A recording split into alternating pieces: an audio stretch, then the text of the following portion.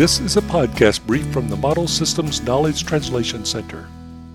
Fires, chemicals, electricity, explosions, hot liquids, steam, and grease. These are the common causes of burn injuries. But what does it mean to have a first, second, third, or fourth degree burn? This is one of the many questions likely to be asked if you or a loved one suffers a burn injury. You can find the answer to this question and many more in the Understanding a Burn Injury fact sheet from the Model Systems Knowledge Translation Center. This fact sheet explains the different degrees of burn injury, along with the size and severity of the injury.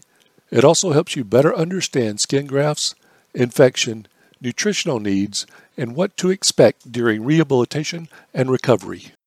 Visit msktc.org/burn and get the answers you need from experts who conduct innovative and high-quality research, provide patient care, and work to improve the health and overall quality of life for people with burn injury.